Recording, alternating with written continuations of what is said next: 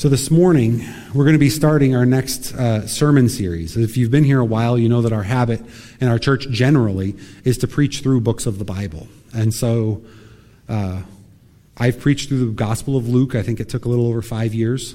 I've preached through 1st and 2nd Timothy. And so we've been in sort of an interim phase these last couple of months between the end of 2nd Timothy and our next book of the Bible. And what I decided this time was not to preach through a whole book of the Bible, but rather to preach through the Sermon on the Mount. And that's found in Matthew's Gospel, chapters 5 through 7. And I chose this text for a couple of reasons. And it was interesting. I was thinking about this. I have been thinking about this for a few months now, about what I wanted to preach after 2 Timothy. And I was thinking, well, why do you want to preach on the Sermon on the Mount? And then as I got closer to this morning and I started reading different commentators and stuff, one of the guys I read was Martin Lloyd-Jones. And in his introduction, he answers the exact same question, like, why the Sermon on the Mount? And it was really funny what he said which was, I don't know that it's the pastor's job to explain to his people why he wants to preach on, this is the work of the Holy Spirit.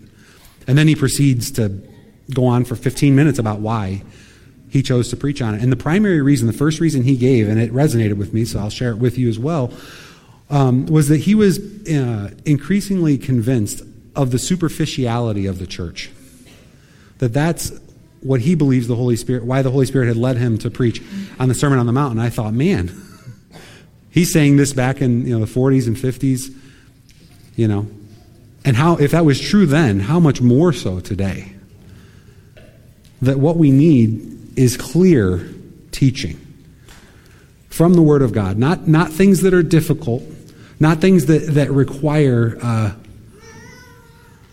a lot of maturity and a lot of biblical wisdom and theological training to unpack and understand. What we need is very basic, practical instruction in what it means to live like a Christian, and that is what the Sermon on the Mount is.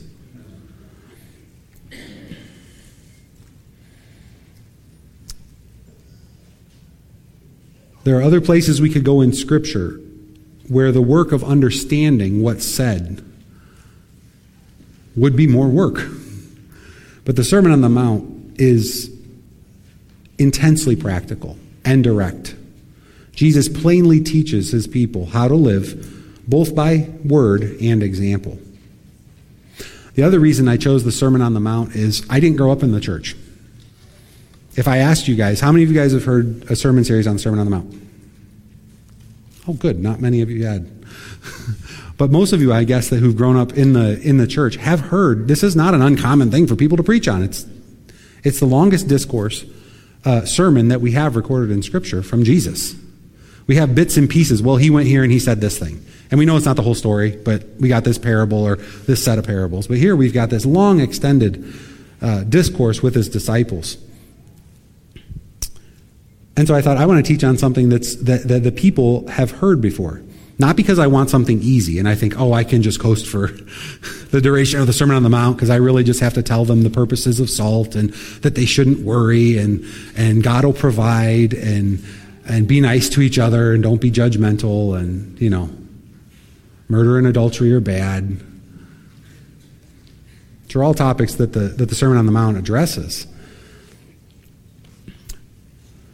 The reason I chose this is because as I've ministered and as I've watched the church, I've observed that a lot of what gets said in churches there's truth in it. And the failure is not that lies are just being spewed out week after week after week. There's lots of true things that get said. The danger is, though, and the failure, as I've seen it, is in the things that are left unsaid. That we would walk through the Sermon on the Mount and never, ever be convinced that we were the ones that were being talked to or corrected, or that we would never get frustrated. I don't know how many of you this is true of, but I hope as you go on, if this hasn't happened already, it will begin to happen and more frequently, that as you read Scripture, you will get frustrated sometimes. And you think, you want me to get mad at what God says? And I say, No, I don't want you to rebel against what God says, but I want you to read in such a way that your heart's engaged and you see the authority of what's being said and you say, I don't like that. He's telling me no. And his thoughts and his words are not my thoughts and my words. His are higher than mine, which means I have to change. That's the kind of thing that might frustrate you.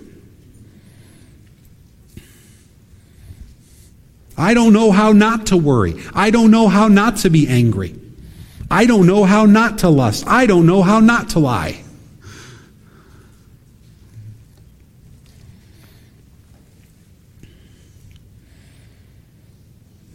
All of Scripture is profitable to us.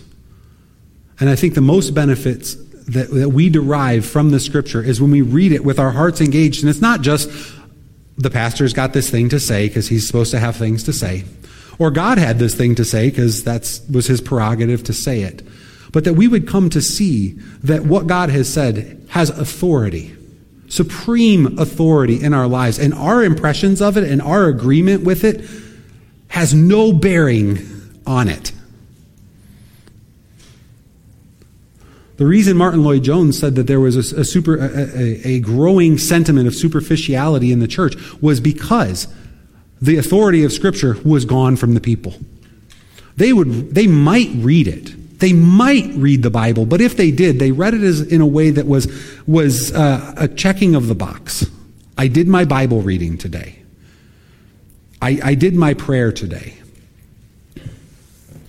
But that they didn't consider what was being said. They didn't meditate on what it meant for their lives, that they needed to change. And so one of the things that I hope to be able to do over the next several months as we preach through this section of Scripture is that it would cause change in you and me. Because if my goal is not to change you, then you should fire me. My goal is to change you, or to be used by God to change you. I want you to be improved for your time here. And if I don't do that, then I shouldn't be your pastor. And if you're not willing to have that done, then why are you here?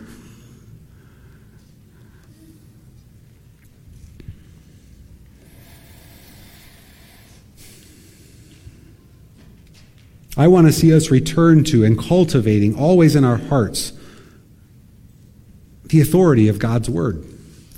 And so I've chose the Sermon on the Mount because it's not hard to understand, and there's not a whole lot of arguing about what Jesus had to say in this sermon. He deals with our lives, our daily lives, and how to honor God as we live them out as Christians. And so my hope as we study the Sermon on the Mount is that from time to time you'll say, I've heard sermons on the Mount before, but God never showed me that part of it. I never was frustrated when Jesus said this. You remember when Jesus taught on marriage? And he's talking about divorce and how it's no good and it ought not to be done. And what do the people say at the end of it? Well, then, this is a hard teaching. I don't think anybody should get married. They were engaged. That's the sort of engagement or interaction with or frustration that wanting to serve God produces in us. It's not where we stop, but it is where we start. And so I do hope that God will use our time and me to show you the things in the Sermon on the Mount that maybe you haven't seen or heard or thought about before. This morning we're going to be focusing on just verses 1 and 2. And in these verses, Jesus withdraws from the crowd and he preaches this sermon to his disciples. Okay, and right after that becomes the Beatitudes. We'll start into the Beatitudes next week. But these first two verses are just the setup. And so my hope this morning, I'll tell you, here's what I want you to learn, here's what I want you to do, so you're thinking about it as I'm talking about it. What I want you to come away with is that you will be like the disciples and not like the crowds. That you'll follow Jesus and you'll pay attention to his words rather than simply gathering for some sort of an experience, which is the difference between the crowds and the disciples. All right. Our text this morning, we'll be reading this for until we're done with the Beatitudes, is Matthew chapter 5, verses 1 through 12. Would you please stand now as we read the word of the Lord? When Jesus saw the crowds, he went up on the mountain, and after he sat down, his disciples came to him. He opened his mouth and began to teach them, saying, "Blessed are the poor in spirit, for theirs is the kingdom of heaven. Blessed are those who mourn, for they shall be comforted. Blessed are the gentle, for they shall inherit the earth. Blessed are those who hunger and thirst for righteousness, for they shall be satisfied. Blessed are the merciful, for they shall receive mercy. Blessed are the pure in heart, for they shall see God. Blessed are the peacemakers, for they shall be called sons of God. Blessed are those who have been persecuted for the sake of righteousness, for theirs is the kingdom of heaven. Blessed are you when people insult you and persecute you and falsely say all kinds of evil against you because of me. Rejoice and be glad, for your reward in heaven is great. For in the same way they persecuted the prophets who were before you." This is the word of the Lord. Thanks be to God. You may be seated. Now, this sermon comes at the beginning of Jesus' life and ministry. If we were to go through the Matthew's account of it, you have the account of the genealogy in Matthew 1, and you have Jesus' birth and his upbringing. And then at the beginning of chapter 4, after his baptism, John baptizes him at the end of chapter 3. In the beginning of chapter 4, Jesus goes away into the wilderness to be tempted by Satan. And then he comes out. And when he comes out of the wilderness, what he does is he goes into the cities surrounding Jerusalem, and he starts teaching in the synagogues, and he starts performing miracles. Okay? So he's teaching the Jews, and he's performing miracles. And he goes on, and he goes on, and he goes on. And then at the end of that is what comes right before him retiring up to the mountain. So he's been out, and he's been performing miracles. I want to read to you the very end of chapter 4, just so we can get context here. This is Matthew 4, 23, 25. He says, "When Jesus was going throughout all Galilee, teaching in their synagogues and proclaiming the gospel of the kingdom and healing every kind of disease and every kind of sickness among the people, the news about him spread throughout all Syria, and they brought to him all who were ill, those suffering with various diseases and pains, demoniacs, epileptics, paralytics, and he healed them. Large crowds followed him from Galilee and the Decapolis and Jerusalem and Judea and from beyond the Jordan." And so Jesus began his ministry teaching the Jews in the synagogues and healing. And what we're told here at the end of Matthew 4 is that the news of healing started to spread. And given the list of the places it went to, it started to spread quite a ways. And people were healing. There's a man who's healing everybody. And so their response was much like yours or mine would be, which is, I'm going to go see him. If you had a chronic illness or some problem and you heard there's a doctor who's really actually healing people, and the lame are walking and the blind are seeing and the mute are talking and the demon-possessed are being freed, you'd say, I'm going to see him. And so that's what's going on. He's teaching the Jews, and people from Greek cities in the surrounding areas are coming. So he's getting this huge crowd of people who are coming to be healed. And the text teaches us that he healed all of them. They brought to him every kind of sickness that they could be found, and he healed them all. And so these crowds were following. And they were being healed, and we can presume that as they were being healed, they were going back home. And so I want you to know from the very beginning who was in this crowd. Why were they there? They were not just Jews, but Gentiles, pagans, unbelievers, Romans, Greeks, whatever it is you want to call them. And they were coming to get healed.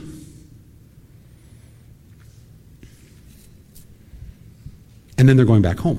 And so they're coming and they're going. And the crowd's growing. And they're getting healed. And they're going back and they're telling, well, this is what he did. Look, here I am. Here he is. And so it was Jesus' healing ministry, the miracles that he was performing, that were gathering the crowds. It's worthwhile for us to note that while he was healing these crowds, he was not teaching these crowds. He was performing miracles. And the people didn't come to hear him teach. They came to be healed. They followed him around saying, fix what's wrong with me. Now, am I saying that the crowds were wrong to come and seek healing? Not a bit. As I said already, if you had something wrong with you, you would go look for healing. We all do it. There's no problem there. But my point is to draw a distinction and say to come for healing is not the same as to come for teaching.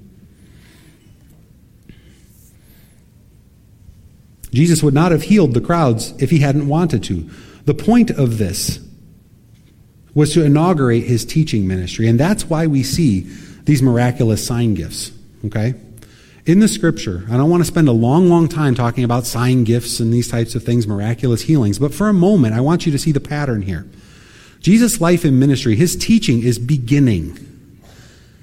And it was God's will to perform miracles, to gather people, and to interest them in what was going on there.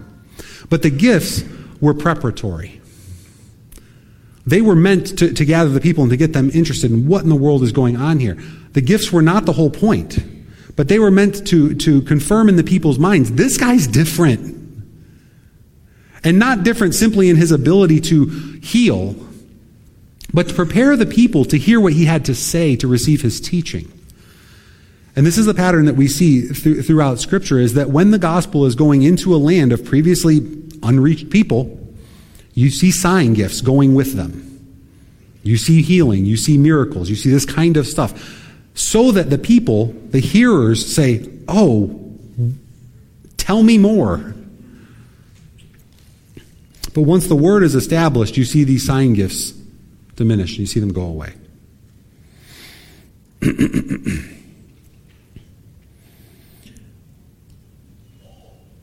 And so in Matthew 5, at the beginning, it says, when Jesus saw the crowds, you can presume he's been healing. We're not told for how long, but he's been healing long enough for people to travel a day's journey or more to get to him, to find him. So he's been healing for a long time. And then it says in verse 1, when he saw the crowds, he went up on the mountain.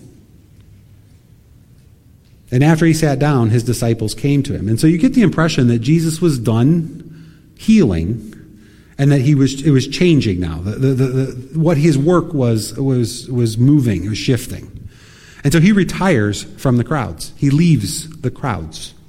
And then we're told that after he goes up and he sat down, that his disciples came to him. And the disciples are not the crowds. And the primary difference is, what were these people here for? The crowds were there for healing. The disciples were there for instruction. This was not a bait and switch. Jesus wasn't, employing some sales tactic. But rather it was a demonstration of power to attract the people to the teaching that was to follow.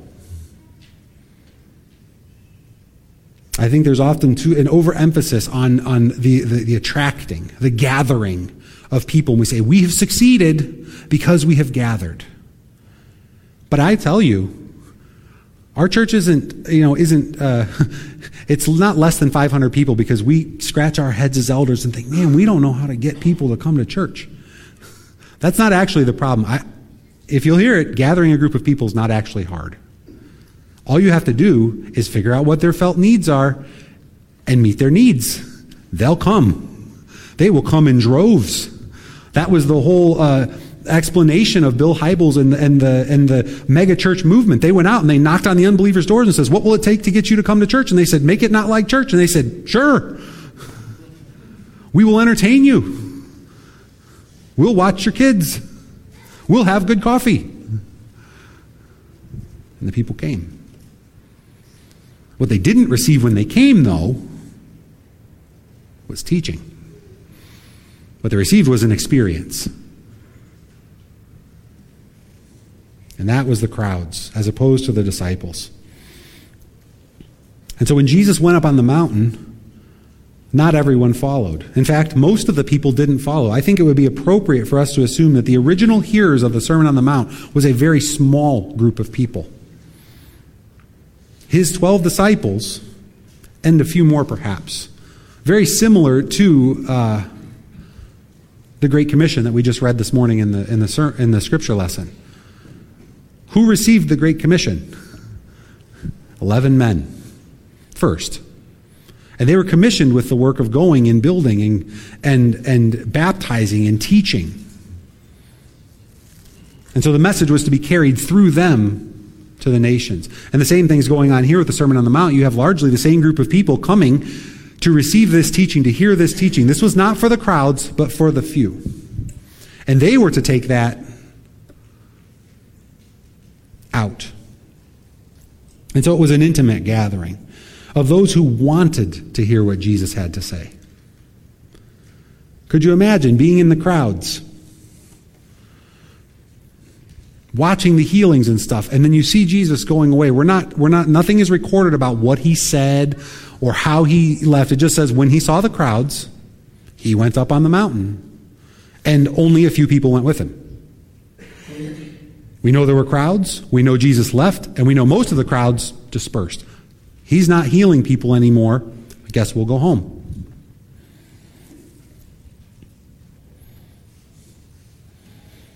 And so you remember before we read the scripture, I said, I hope that we will become like the disciples, those who follow for the teaching, not just the miracles and the experience. The end goal of Jesus' ministry here in this section was not to gather crowds, but to teach his disciples. Gathering people, as I said, is not difficult. You just have to know a little bit about them. And you'll gather the type of people that you want. What would it take for us to gather sexual minorities?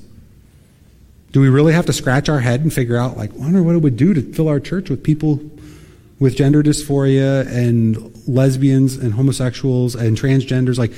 Are you unaware of what it would take to gather a group of them? No, we're all sitting here you'd have to put a rainbow flag out front, and you'd have to say that we're affirming, and you'd have to start being bodacious and causing some sort of ripple in the society, and they'll come.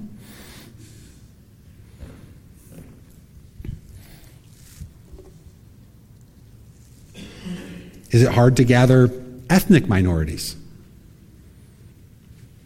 Well,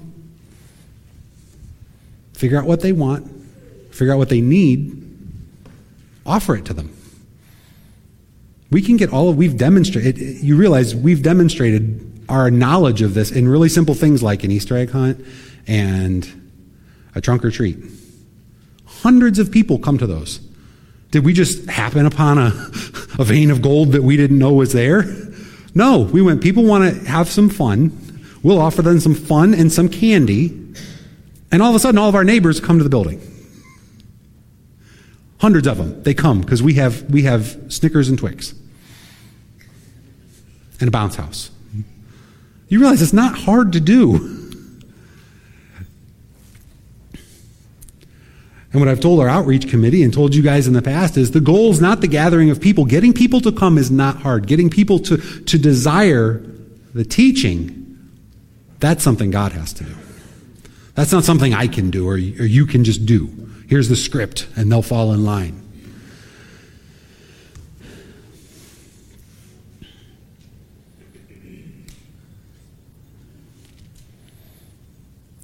The disciples recognized that they needed to be taught and they needed to be instructed in the faith. We need the same thing. We need to hear and believe. We need to repent and we need to trust. The disciples had an interest in what Jesus had to say, and that's why they followed him up the mountain. And so being a Christian requires something more than an experience, a Christian experience, a certain type of worship, a certain set of feelings being cultivated and shown to us. Something more than an affirmation of who you are and what you are or what you're like or what you think. To be a Christian, to follow Jesus up onto the mountain, requires that our minds as well as our hearts be engaged and paying attention to what's going on.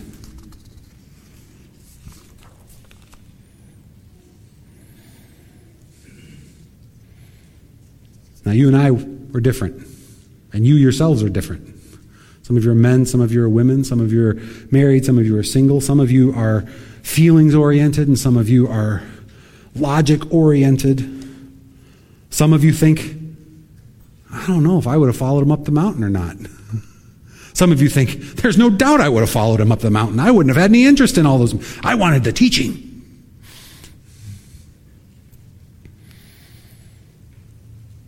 So some of us have minds that leave our hearts behind, thinking that Christianity is an intellectual pursuit that's devoid of emotion and experience. It's really just a big bunch of stuff to think about and know. Other of us would prefer an experience, a feeling, an affirmation. I remember when I first started going to church up in Chicago. I went to church with a friend that I worked with, and I'm like, hey, I need to go to church. You should come to my church. And I went, and I remember writing a letter one time. And in the letters, I said, I don't know what it is, but I just feel so good when I leave here. And that was in the first few weeks of going to the church. What I realized as I went on was that there were sins in my life that church never dealt with and never touched. And it wasn't because they didn't know what they were. Their goal was to make me feel exactly how I felt, which was, these people are really nice and I really like being here. I just feel welcome and affirmed.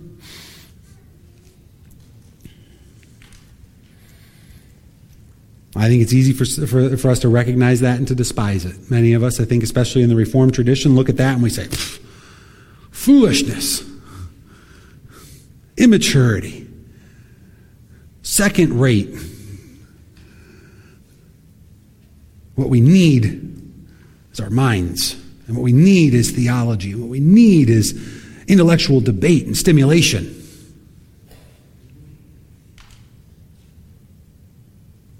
So the question is, which one are you?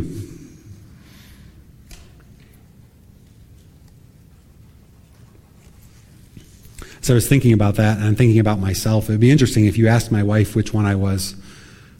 I'm not sure what she'd say. I think what she would say is the older you get, the more interested in logic and arguing and that kind of stuff. I think the older you get and the longer you're a pastor, the more you're inclined toward that stuff. Which is to say that earlier on I was more emotional or more experiential. There's good in both.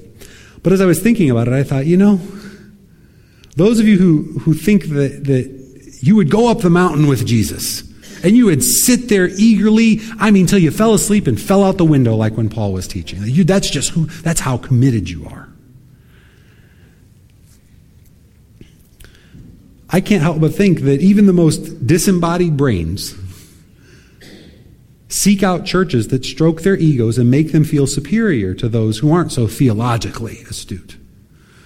That there is an emotional experience that even they want, which is to be told, you're better than them, but not so directly. Yes, it would have to be more sophisticated to be effective. We are intelligent. So here's a question for you who are theological, who think, I would go up the mountain with Jesus. I wouldn't be so godless as to just come for the miracles. Here's my question. When was the last time you read something that exposed your foolish, cold heart to you in a way that made you sad or convicted or grieved or kept you from sleeping at night? When did you read something that made you cry or that gave you joy? I tend to find that many men who read theology for a living are not the happiest people I've ever met. And it turns out they're not the most pleasant people to be around. They lack social skills. They lack the milk of human compassion. Their bedside manner is poor. Their marriages are strained. And their children are disengaged.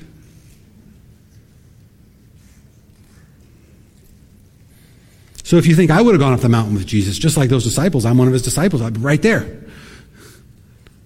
I'd say to you, You need a heart. You need a heart. And you need to love Jesus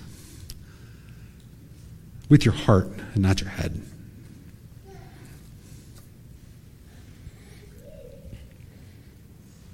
Eric sent me a quote this last week from John Frame. He's a professor, theologian. And so he teaches seminary students, and I don't remember the whole thing, but the main gist of it was, he said, there's a real danger to seminarians that they spend so much time reading the Bible as a textbook and that their hearts are not engaged. They spend years intensively reading and studying. And what most men will tell you is that their time in seminary is one of the driest times they've ever experienced in their life spiritually. Because they had no heart for what they were reading. They had no desire to be changed by it and to see the love of God in what they read. It was just a textbook, a compilation of knowledge that they had to get into their head.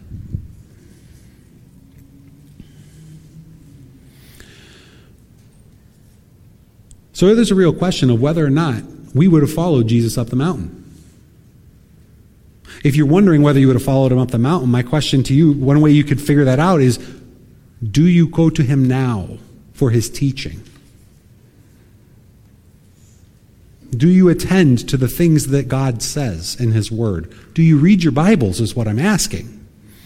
Do you pay attention to it? Or do you thread the words through your eyes or through your ears because you're listening to it instead of reading it? If you read in the morning, could you tell your family in the evening what you read and what you thought about it all day? If not, then you have similar struggles to your pastor, and you have need of growth, just like me. Because when we do those things, we are not those who are following Jesus up the mountain to sit and to receive his teaching. And it's not for lack of time. We have time. You and I, we have a lot of time. We don't sleep as much as we should. Hardly any of you probably sleep more than 8 hours a day, if I had to guess. I know you don't. And I know all of you mothers with young children don't. The amount of time that we spend and squander without following Jesus up the mountain and giving our attention, our mind when it's hitting on all cylinders to his word. Which one of us could say we don't have tons of room to grow? Which one of us can say, I have no doubts about what I would have done?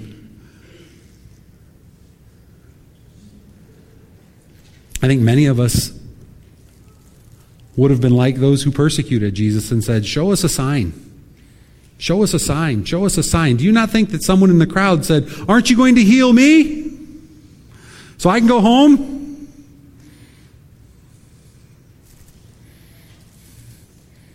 And if they perceived that the answer was no, that they wouldn't have just turned around and left.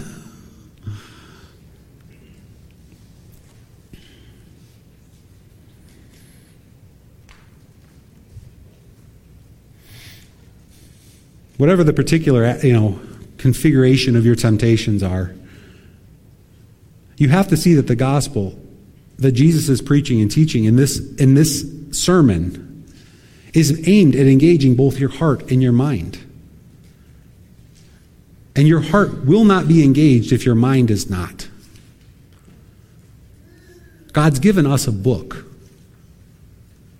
to read, to study, and it's his chosen medium to communicate all that we need to know to be saved. He chose to give it to us in words, which means that we need to engage with those words. We need to understand those words. We need to believe those words. We need to submit to those words. We need to speak those words.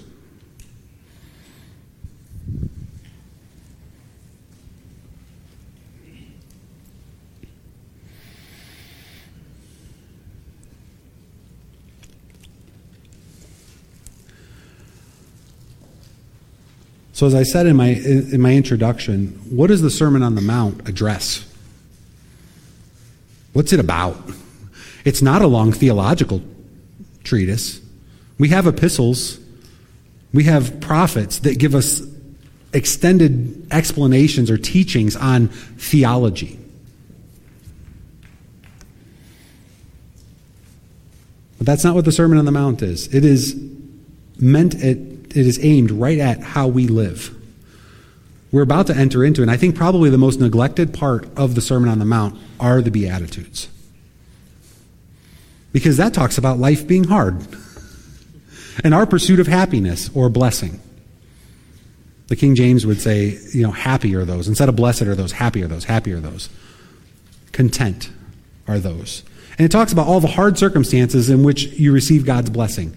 When you're persecuted, when you mourn, when you suffer, when people lie about you. He said it's in those circumstances that you'll be blessed. And I think many of us say, no, I don't want those circumstances. I want blessing apart from those. And so Jesus starts with them and says, these are the places where you'll find me and my hand of blessing in your life. As you weep and as you mourn and as you suffer and as you struggle, blessed are you. Then he moves on to talking about the law of God. People adding to and taking away from the word. He talks about murder and divorce, fear and worry, prayer, money, humility, what it means to follow after God and actually be one of his disciples. He warns against judging other people. He talks about forgiveness. These are the things. These are the meat and potatoes of our lives. And many times what we need is simply to be told, this is how Christians live because God saved them. This is how Christians should think about this. Over and against their own feelings or desires or inclinations or circumstances, this is what God has said and done. You have heard that it was said, but I say to you, as a refrain when Jesus is dealing with their abuse of the law and their hardness of heart.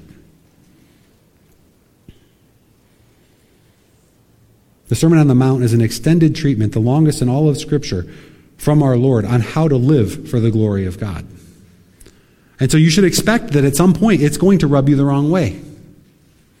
That at some point when he's talking about divorce, you might actually say, I was told not to ever say that, and you know what? I've thought about it and I've wanted it. Or when he talks about lust and you say, yeah, I did that. And I don't like you pointing it out that it was sin. Or when he says murder is not something that's out there, it's something you did this past week.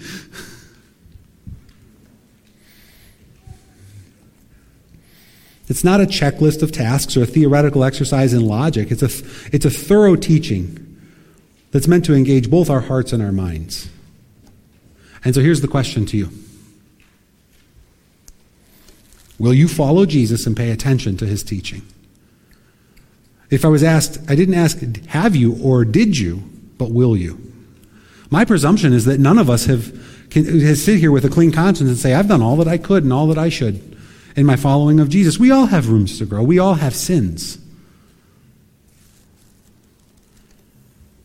I'm not asking, will you come to church every Sunday and listen? Though that is a part of it.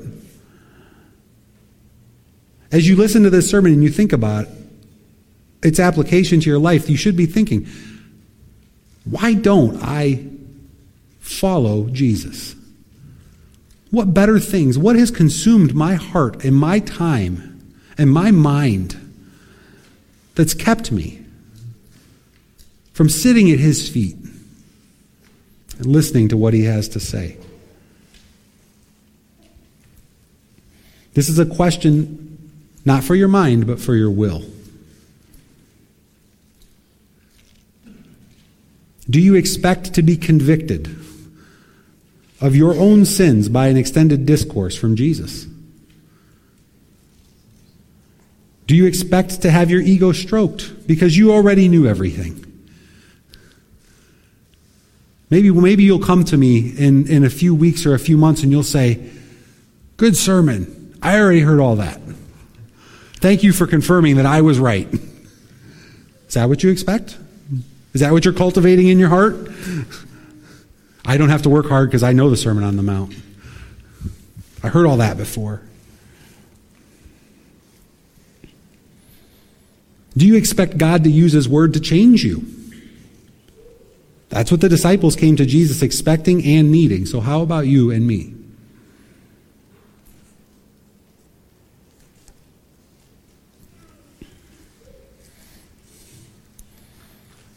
Here's what I intend to do this week.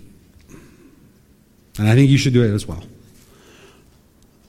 That you should commit to reading the Sermon on the Mount, 3 chapters of Scripture, from beginning to end, 5 times.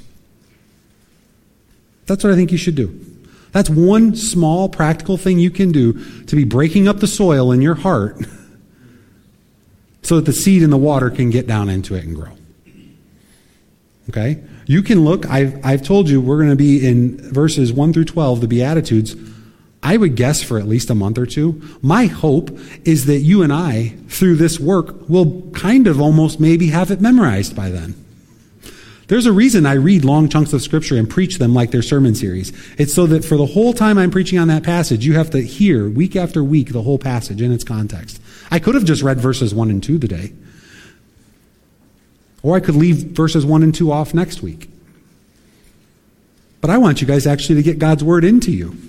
And so in our services, we have a lot of Scripture, and I choose my sermon text intentionally. I'm not going to come to verses 10 to 12 for probably a month or two. So you're going to hear it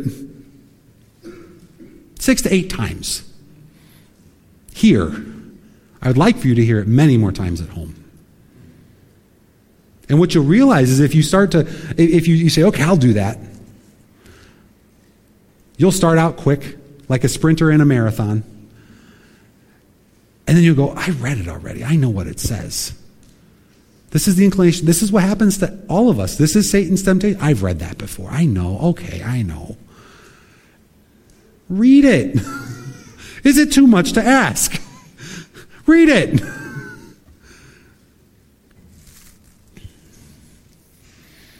Pay attention to it. Read it out loud. It will help you. Read it to your family.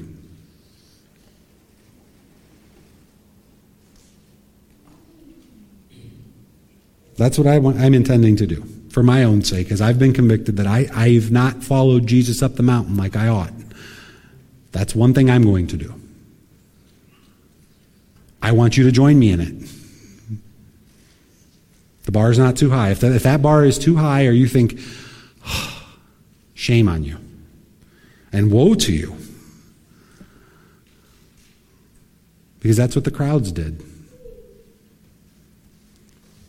They left and went home, not justified, still in their sins. And I don't want that to be the case for you or for me. Let's pray.